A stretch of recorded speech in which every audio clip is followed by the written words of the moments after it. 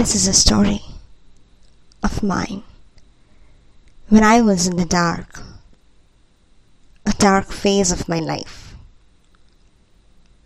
But it seemed dark was the only light guiding me. Hey, this is Shriparna Chattopadhyay, and I'm from India.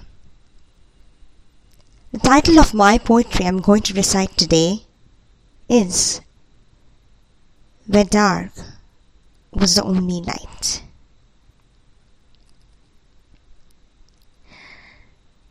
It was flawlessly dark,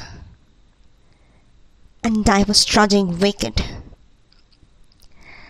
I was left alone with only a feebly lighted candle. Oh dear me, is the path unfathomable? Is the darkness exhaustless?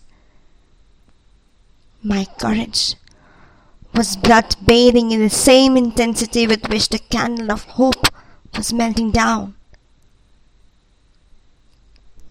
The path onwards seemed so unclear, so unresolved, but I wasn't in the state to resolve any.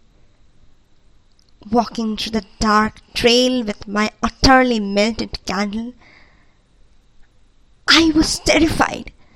I was unnerved. My mind was roaring on my dead past. I couldn't walk through the present. My future was hazy, was dicey. But I didn't halt. I didn't cease.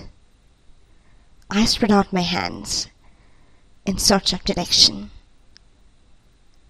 in search of an illuminated slant. I unfurled my consciousness, my core.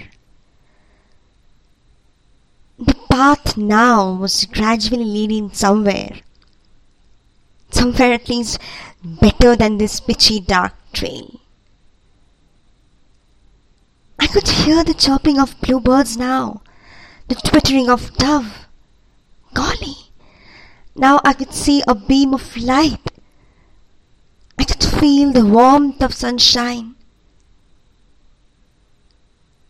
I looked back,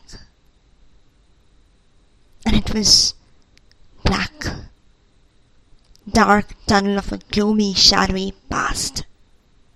But now it's novel beginning. I left that dark tunnel, but dark was the only light with me. Thank you for hearing. Thank you.